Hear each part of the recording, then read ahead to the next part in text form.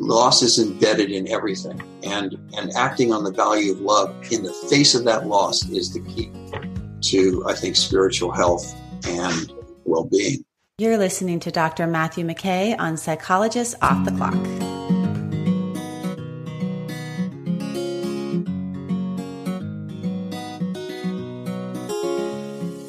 We are three clinical psychologists committed to cutting-edge, integrative, and evidence-based strategies for living well.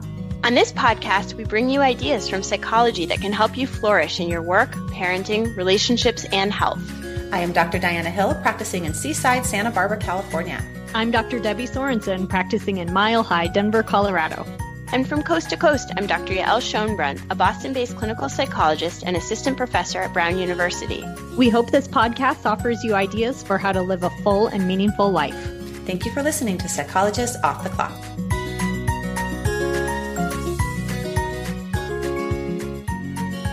This episode is about happiness, and it's about some of the things that we think will make us happy that actually don't make us happy, and what really does make us happy. And Dr. Matthew McKay, who's written a ton in the field of psychology and really is a sage and wise mentor in this area, is going to share with us about the new happiness.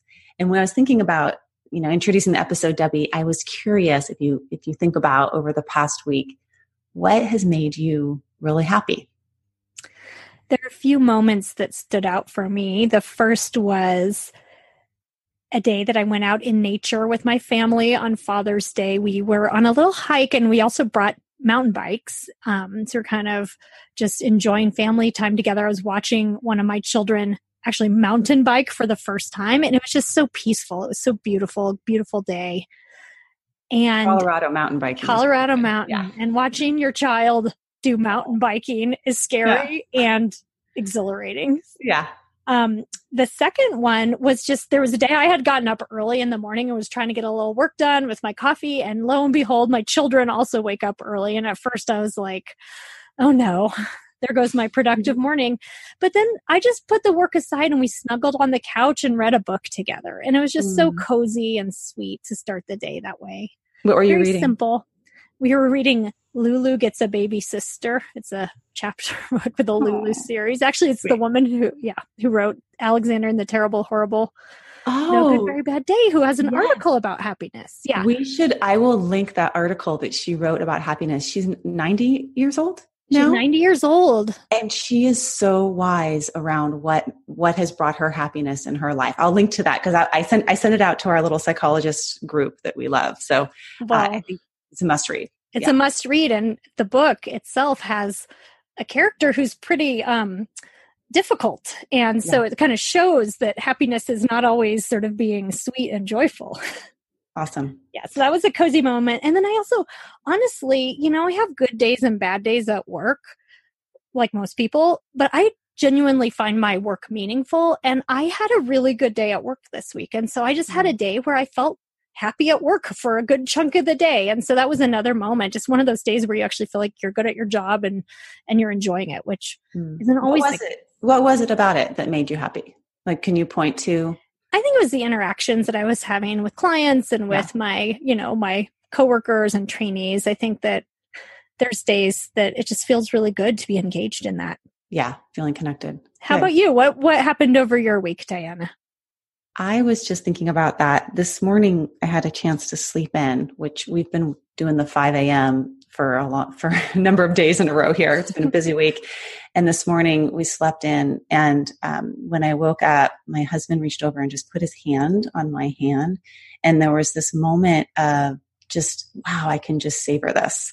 So that made me so happy of just having that time. And another moment was sort of more of a bigger thing was I finished an event with my good friend Creston Resky up at the coffee farm yesterday. And at the end of the event, we do this goodbye greeting from New Zealand called Hongi. And what you do is you place one hand in the other person's hand, and then you place the other hand on the shoulder of the other person, and then you touch noses. And there was this moment when we just touched noses and we looked at each other and we were like, we did it. we pulled it off. That's so sweet. Having that partnership of having done something really hard with someone that you care about, a good friend, and feeling that that connection.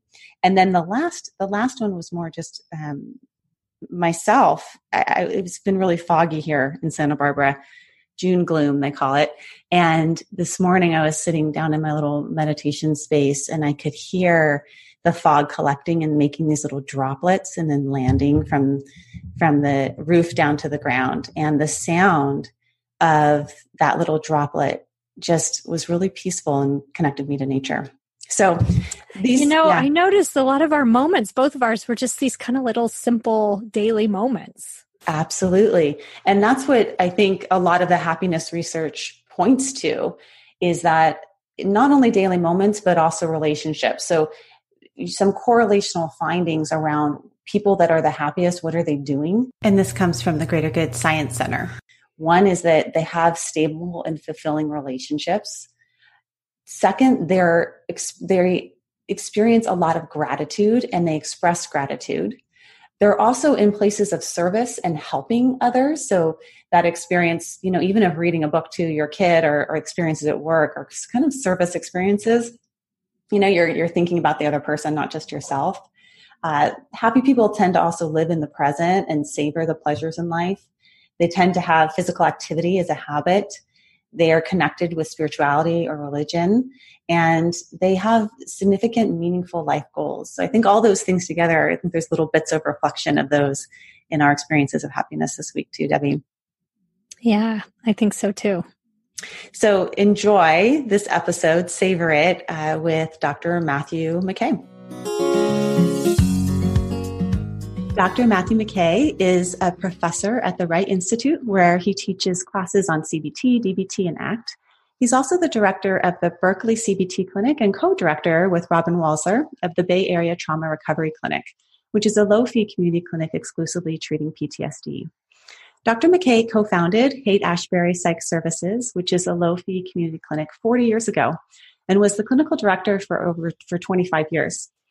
He also co-founded New Harbinger Publications, and we've had a number of authors of New Harbinger books on this show, when he's currently a publisher for New Harbinger. He has co-developed protocols, including ACT for interpersonal disorders, ACT for couples, ACT for anger problems, emotion efficacy therapy. We had Aprilia West on the show recently about that. ACT for spiritual growth, mind and emotions. And he's author of numerous books, including Thoughts and Feelings, Self-Esteem, the DBT Skills Workbook, the Relaxation and Stress Reduction Workbook, the Anger Control Workbook. And today we're going to talk about his most recent work, which is The New Happiness. Welcome, Dr. McKay. It's such a treat to have you on the show. Glad to be with you. You have such a rich history in the field of psychology and have dedicated much of your life to both serving underserved populations, but also disseminating this work to the general public in the realm of self-help, as well as to therapists and training therapists. I think I'd like to maybe just start with this new happiness, and for you to start with talking about what is the old happiness and then maybe what you see as the new happiness. I think we've been really confused about happiness for a long time as a culture and as a profession, actually. We think of happiness as joy, this sudden sense of being in the flow and pleasure. And yet these are temporary experiences. There's no way you can hold on to joy or pleasure. As mammals, we habituate and we tend to go back to baseline. So joy and pleasure are really not the source of happiness. We think of happiness as good circumstances, of having the things that you want, having your needs met. Maybe even in Maslow's hierarchy, being completely fulfilled on some level. But that happiness actually is transient, temporary, because things keep happening to us. We keep facing pain in our lives, and in fact, we can't hold on to excellent circumstances. So the new happiness is acknowledging that circumstances can change at any time, and that at any moment we can face pain. And yet we can still have happiness. We can still retain a sense of happiness. And the new happiness is living our life in alignment with what really matters to us, with our core values. And that can never be taken from us.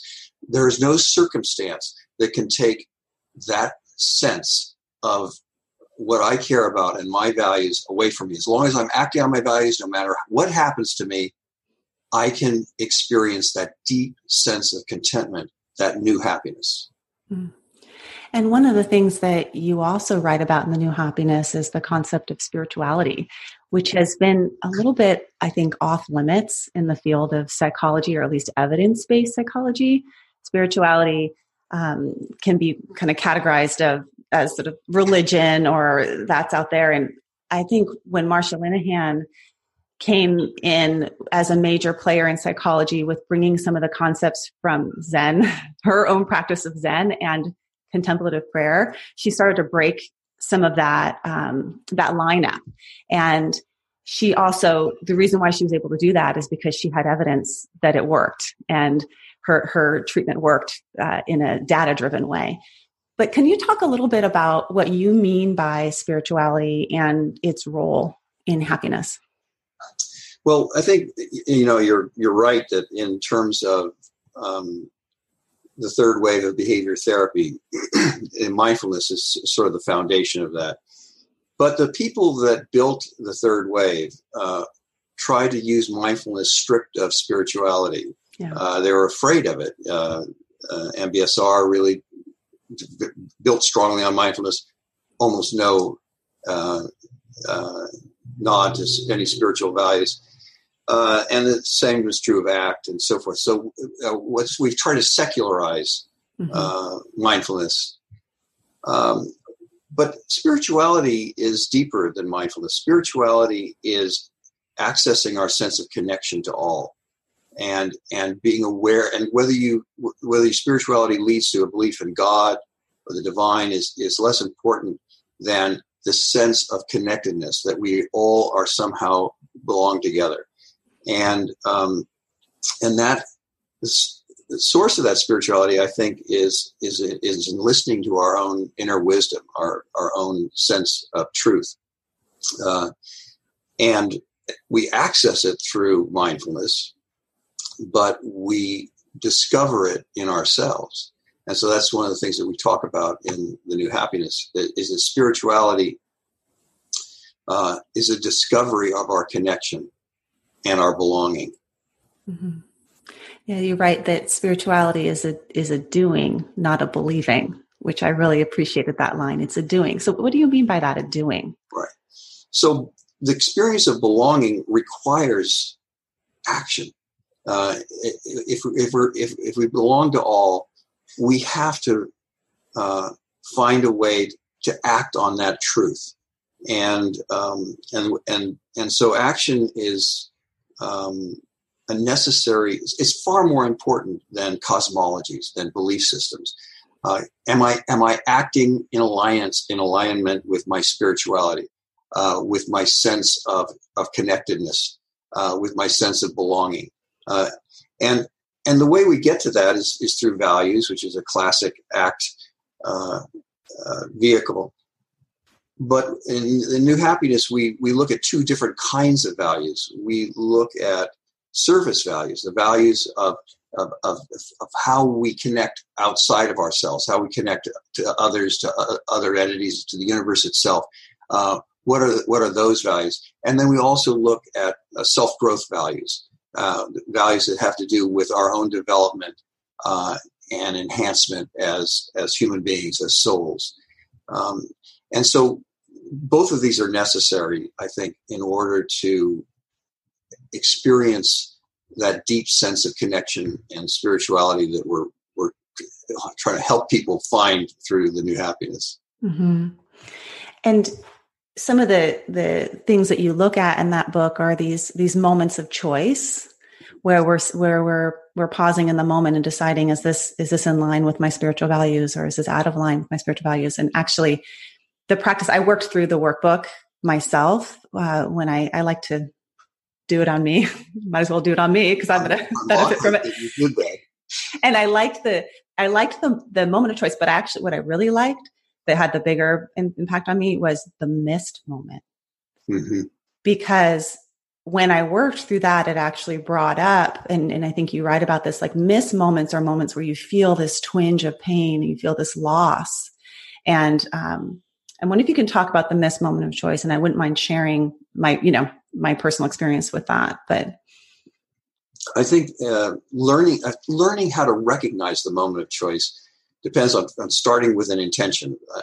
I personally start every morning with an intention of how I want to behave that day, how I want to bring my important values into action that day. And I may, look forward in the day to see certain moments where I can actually bring those values to life.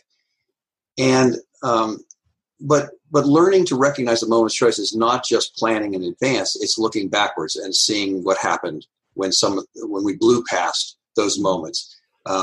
And first of all, just noticing there was a moment there, and I didn't seize it. I didn't recognize it, or I chose to act on emotion-driven behaviors, for example. Yeah. And so looking backwards and saying, okay, well, what was that moment? What was going on?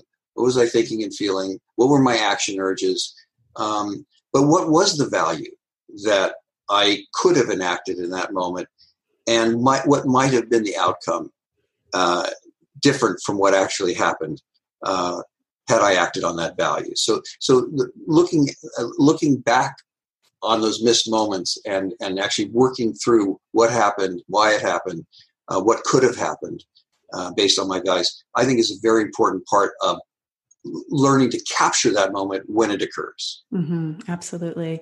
And for me, it was just when I was doing the work, but it was just that day, there was this moment where my son had come up to me. I have a 6-year-old, and he came up to me and wanted to play a game, like a board game with me. And I was busy making dinner, and then I had some work phone calls, and I said, later, I can't do it right now. And the nature of a 6-year-old is that when I went back to him later, he was on to something else. He's like, no, Mom, I don't really want to play a game with you anymore. And I had this sinking feeling of losing that. What was interesting is this morning when I was getting ready to see some clients and I knew I was going to do an interview with you, my 6-year-old came up and asked me this morning, in the busyness of it all, will you play a game? And I said, yes. And it felt so good to say yes to that moment of choice, but I wouldn't have noticed it if I wasn't doing this type of work. And I think there is, like you said, intention setting is such an important part of this process, as well as being willing to step into pain, a little bit of pain. So can you talk maybe a bit about that, of how pain actually can help us with our spiritual values? I think that is important. There are things that we need to learn to notice that are indicators or flags that a moment of choice is at hand. Mm-hmm. And one of those things is desire. If you have a very strong desire for something, you're hungry for something, you're driven towards something, well, that's a sign that there's a moment of choice. You have to actually, can you pause? Can you take a look? Do I really want to act on this urge, on this desire? Another place where we have to be very conscious is when emotional pain shows up. Any kind of emotional pain is usually an indication that there's going to be a moment of choice, because we're going to be driven toward what our emotions demand of us, emotion-driven behavior, traditional ways of coping with pain, avoidance, or we could consider what our values would lead us to do in this moment. And for example, in this therapy we developed some years ago, ACT for interpersonal problems, one of the things we look at is how in every interpersonal situation, when pain shows up, that choice is automatically there, because we're going to be launching into avoidance, into emotion-driven behaviors, the things that usually destroy relationships, that undermine them, that disconnect us from others, or we're going to look at the possibility that there's a value here that could inform what we do, that we could act on and actually change the direction, the vector of this moment, this interpersonal moment. And so having that awareness is just so crucial, both in terms of changing how our relationships feel, how we act in our relationships, but also how we respond to virtually every situation in our lives where pain shows up. Another component that you work on or to help cultivate spiritual values is using meditation. And you do traditional mindfulness meditation in the book, but you also do some meditations that help people access a wise, sort of inner self. Can you talk a bit about that? Yeah, so as we call it deep knowledge meditations. And some of it is really no different from classic wise mind that you would do it in DBT, for example. But we're also using a process where people can go and can access not only their own wisdom, but they can actually connect outside of themselves. So we're encouraging people to consider the possibility that they can acquire wisdom from their higher self, their soul self, if you want to put it that way, from those loved ones who've passed over, from guides, from the divine itself. They can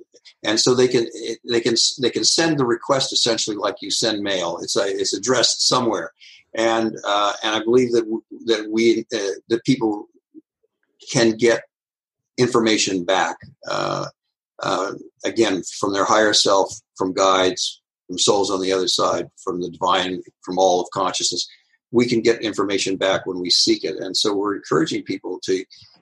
It's essentially what prayer does. It's opening a channel outside of ourselves to wisdom that all of consciousness holds, and we suggest that can be done. It's not necessary to do the exercises, and we can just limit it to our own wise mind and not extend it outside to other consciousness. But I think by being willing to extend it, if people feel comfortable with that, they can get wisdom and data that may not be accessible in their own awareness. Mm-hmm. Mm-hmm. And maybe a more open, different perspective than they could just generate on their own when they're trying to work through a tangled problem. That an offering of something unexpected, a more creative solution. Yeah. When I do deep knowledge meditation, I get very surprised by things that come back to me, and they don't. And they often feel like it's not exactly mine. That this is something that's been given to me, and that sense of surprise and wonder at these messages kind of confirms for me their authenticity. That there is something that I'm getting. I'm a receiver for something that can be very valuable at difficult moments when I really don't know what to do. Mm-hmm. You work a lot with trauma, and it seems like that would be very helpful for people that have experienced trauma or experiencing the effects of trauma. We did a little, just following that up. I mean, we did a little study with the New Happiness Protocol, which is it's kind of a 10-week protocol, and actually people are using. We use it in our trauma clinic and also at the Berkeley CBT clinic. And what we found was, to our surprise, that trauma scores, say in this case on the MPSS, improved large effect size, 0.97. Whoa! Effect size, and just a 10-week pre and post, we saw extremely surprising changes that actually were larger than our individual therapy effect sizes. So, encouraging people to identify their values, act on their values, and go deeper into their spirituality apparently impacts trauma in ways that we actually hadn't expected. Mm-hmm. And what's interesting in the field of psychology is that for some reason that's been okay in the domain of addictions. Like, we're allowed to do that in the domain of addictions. Yeah, you can have a higher power in the 12 steps. You can make amends. You can do all this. You can say I'm powerless over this. But as soon as we step out of the domain of addictions and we move into things like trauma or depression, it's like, oh, we can't touch spirituality or talk about that. Go ahead. Well, I think that has to do with this idea that spirituality is based on beliefs. And as psychologists, we're very, very loath to sell our cosmologies and belief systems to clients. It feels intrusive, invasive, even, and maybe unethical to do that. And so if you're thinking that helping people strengthen their spirituality requires getting them to buy into a particular belief system, even if it's Buddhism, for example, which is a pretty commonly held belief system among psychologists, we're loath to do that. But if you define spirituality as acting on your spiritual values and accessing your connection to all, without defining what that all is, and that you don't have to believe anything, what you have to do is find out what is spiritually important to you, what you really care about, and the spiritual values that animate your life, and build intentions to all throughout the day act on those. That's what you need to build your spirituality, not a belief system. Yeah. And as Steve Hayes has often described values being like favorite colors, where yours may be blue and mine may be green. As a therapist, I'm not saying green is better than blue. I'm just saying, what's your favorite color? Like, tell me about it. And we can explore that, and that not put some, not put some belief in there. That's absolutely right. But we did put our fingers on the scale in a way that I think that ACT has not always been comfortable with by differentiating between service values and self-growth values. Mm-hmm. I remember when we wrote the book, Georg Eifert and John Forsyth and I wrote a book on values, your life on purpose. And we were really struggling with that because Georg was saying, well, I don't want to, elevate service values. That's not, none of those values are any more important than the self-enhancement values. And we kind of went round and round about it, and we didn't end up saying one set of values is more important than the other. But personally, I believe that service values are necessary. You can't just have self-growth values. You need service values because that's what connects you outside yourself. And those are, I think, irreplaceable. You have to, and that's why we ask people to look for those values, because that's part of the sense of connectedness and belonging that spirituality creates. Mm-hmm. And that's what also the compassion focused therapy folks are looking at, not just compassion for self, but the flow of compassion towards others and how that also generates happiness. So there's this happiness pie chart that researcher Sonia Leibniewski has written about that attributes 50% of our happiness to our genetics, what we're born with, and only 10% to life circumstances, the things that we spend actually a lot of time and energy trying to change. But 40% is really under our control. And some of that 40% is things like spirituality and social connection. And those are some things that I'm really glad that you write about in the book, because most of the time we're thinking about happiness, we're focusing more on the things that we try and get. And it doesn't connect us. It doesn't move us outside of ourselves. So yeah, I think both things are very, very important. Which links to you, because that's what you've done a lot in your life. I was so interested to read how you've created these community clinics serving people that probably can't get services elsewhere. And here's somebody that's extremely experienced and, an expert in the field, written all these books, and you're serving the underserved populations. And I appreciate that. But can you talk about your own values and how they drive the work that you've done and the trajectory you've taken in your life? I think in some ways it's very simple for me. I need to be of service. And if I'm not, I start to get depressed. I actually feel a sense of ennui, of something is wrong. and it's almost like I don't have a choice about it. If I'm not spending a good bit of my time in a way that I think, is a benefit to other people, I'm just not going to feel very good. I'm not going to feel very happy. I'm almost compelled. So I don't take any credit for it. I'm just sort of I'm somehow constructed to need to be that and do that. But it's probably driven me over the years. So most of the choices I've made in my career have been, will this be of help? Will this, at the publishing company, the whole question was, are these books going to help somebody? Will they help people change their lives? And if they're not, and I'm not interested in publishing them, I'm not interested in the money. I just want to know that human beings are getting tools to make a difference in their lives. So, and again, it's not something I chose or even set out to do. It just turned out to be, that's how I have to live. Mm-hmm. Your publishing company, New Harbinger, for those, I'm sure psychologists, therapists out there have heard of New Harbinger. For those that aren't in that, in the field, New Harbinger it bridges all of the science and the research out there and brings it to people and offers books and self-help, books for therapists to learn different therapies.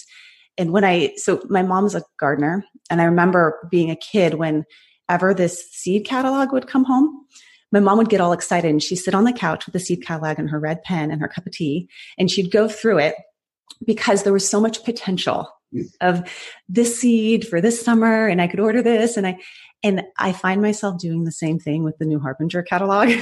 I bring it home, get my cup of tea, and I read through it. Like, there's so much potential in these offerings.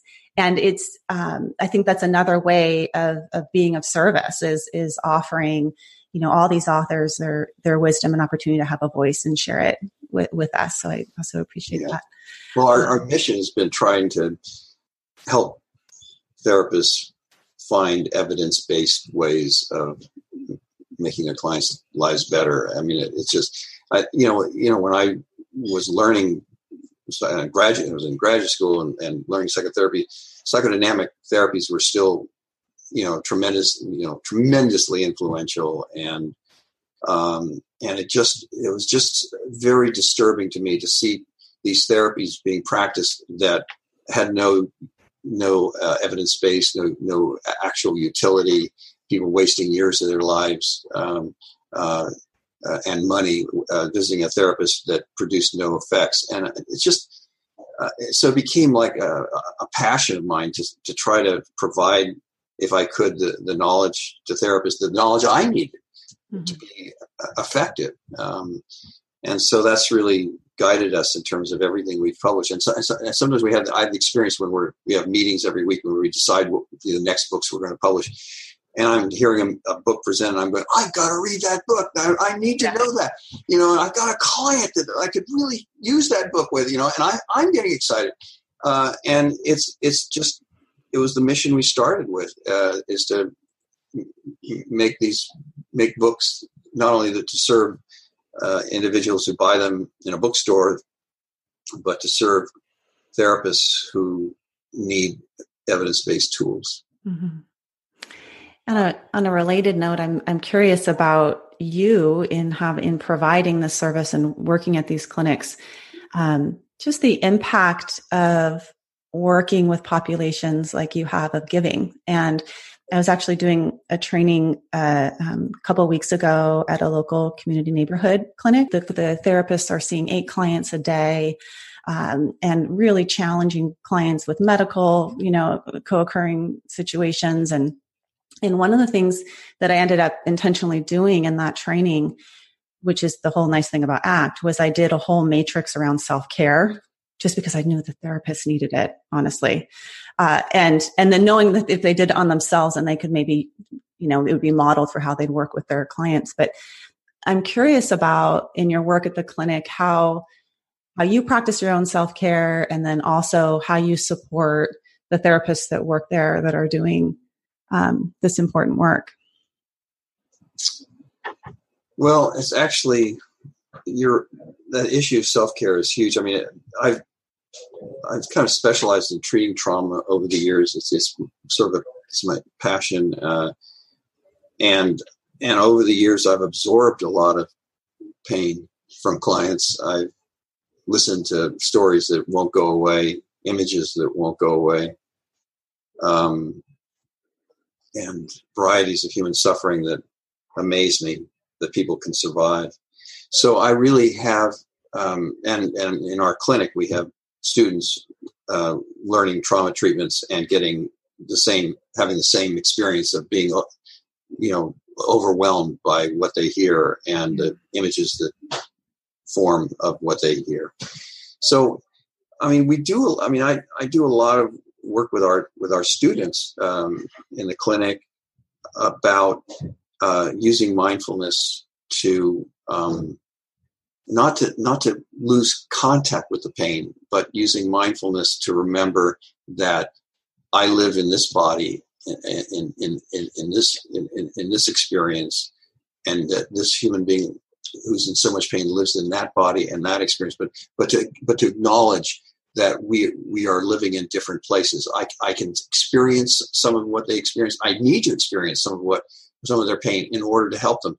But I also have to feel my separateness. That means feeling my breath, feeling myself in the chair, feeling the awareness of my own history and my own life and the vector of my life, and knowing that that's different than this other human being across from me. So we spend a lot of time really learning to ground in this body and in this present moment that I live in, as opposed to this person who is telling me their story, their pain.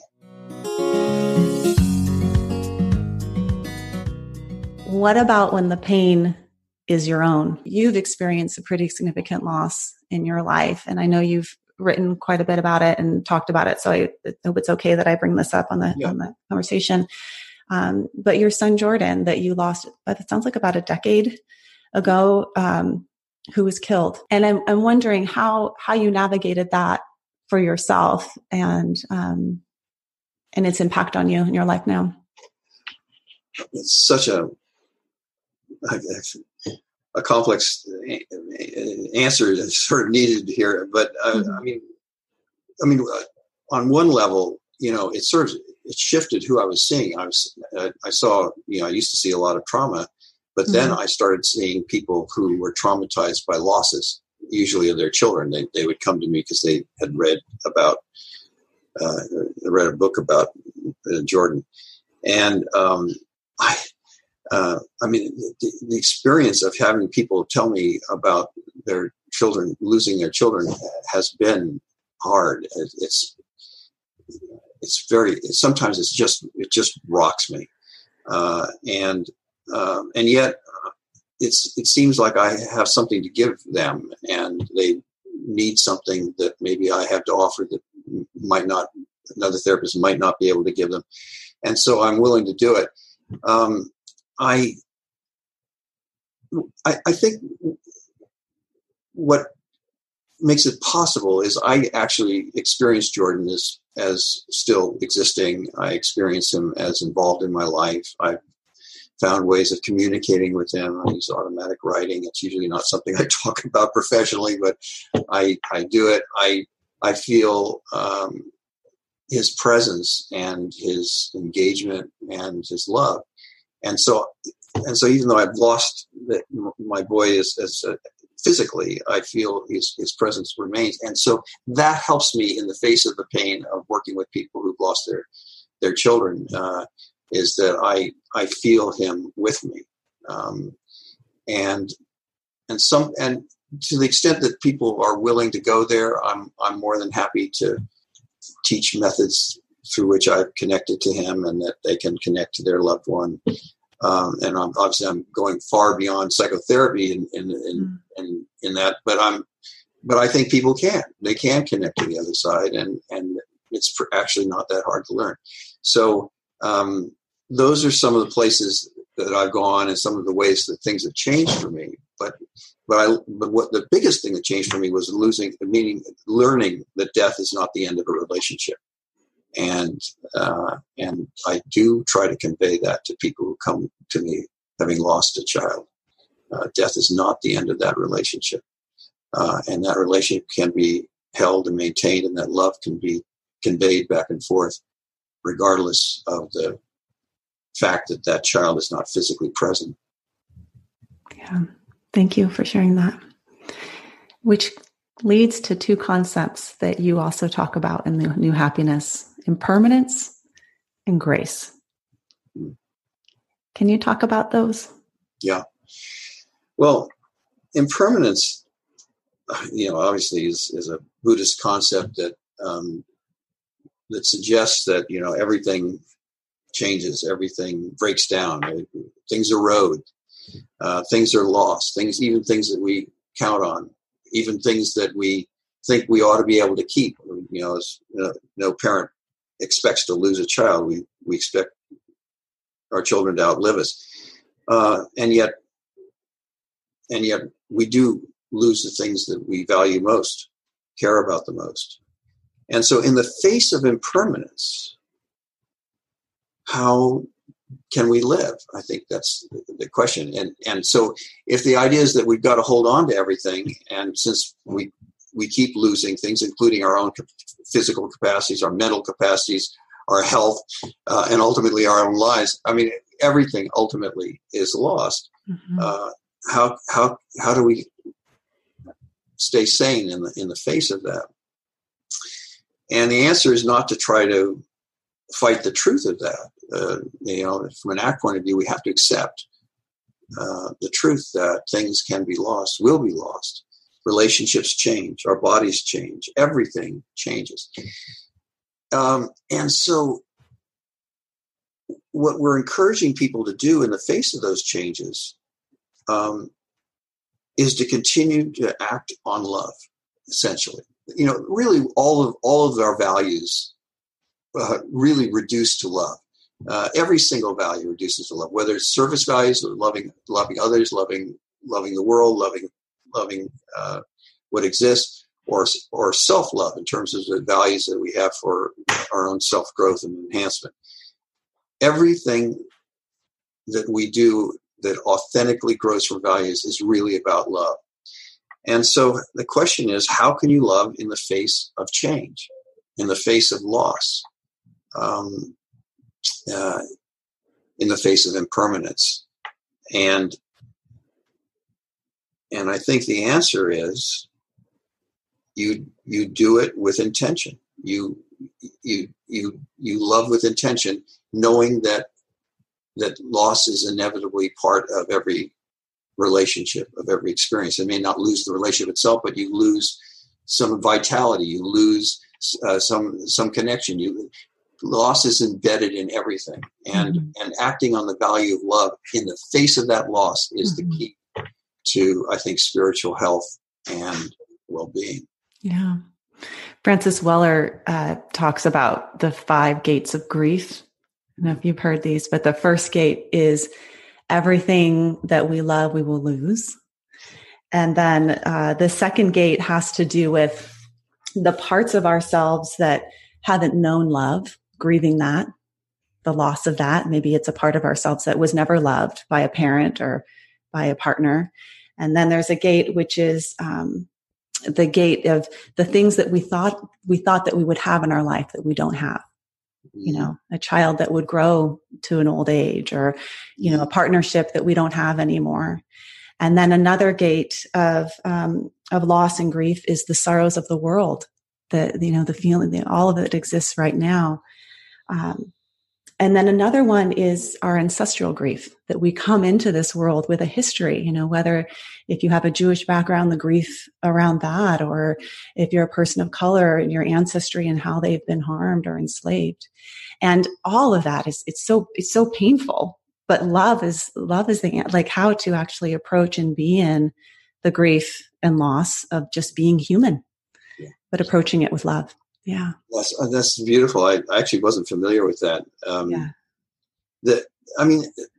think one thing I'm saying is that you can love another human being, another soul, even though they're physically gone, even though they're not here on this physical plane.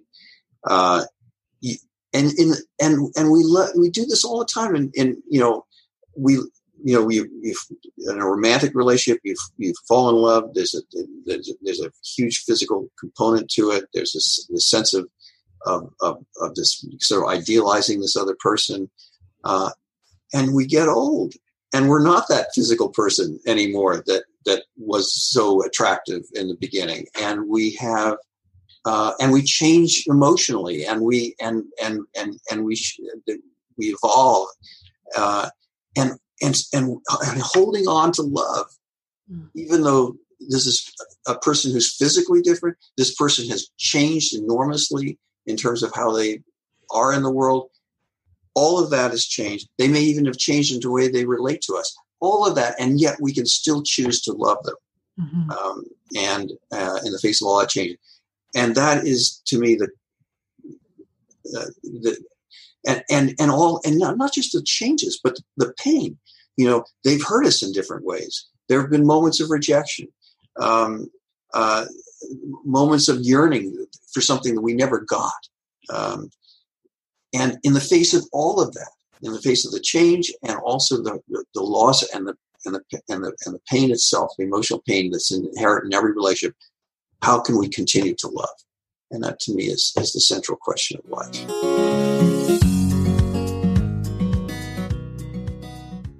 So I guess I have one more question for you, which is, in thinking about the next stage of your life and your impact in the field of psychology, where would you like it to go? Where do you envision? What's your intention for your future? Well, I'm pretty clear, I think, about what I want to be doing. I'm really interested in doing some research on trauma, continuing to grow our trauma clinic, but also to do some research on how to treat trauma, the reconsolidation of memory, all of this fascinating new stuff that's coming out about how trauma is retained in memory and how it can be literally changed while memories are plastic.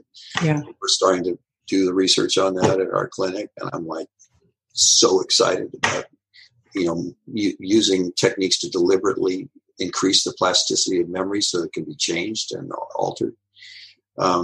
So that just excites the hell out of me.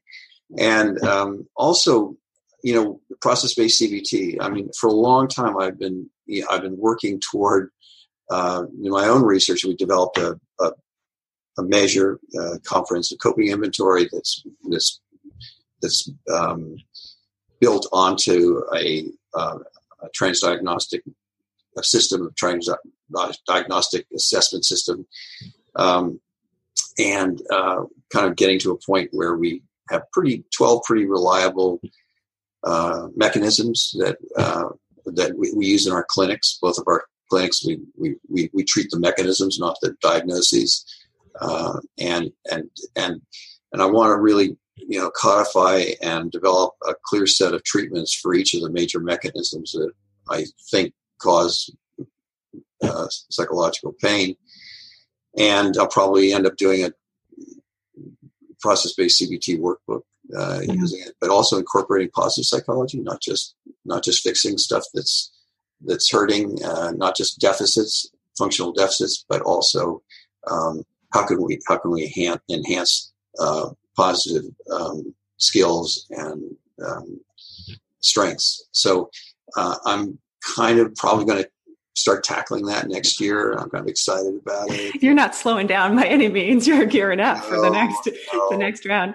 And for those that are interested in process-based CBT, we had Steve Hayes on talking about that, which was a great interview with him, and such an honor to have him on as well. And I believe you're involved in his upcoming book as well in some way or another. I don't know. So that all sounds great. And I'm glad that you're at the forefront of some of those big changes, both in trauma, but also in how we're treating people, not putting them in boxes anymore. Yeah, the key thing is we got to throw away the DSM. Yeah. And start treating the real causes of psychological problems, not but baskets of symptoms. Yeah. We'll recycle it. Values-based. Yeah.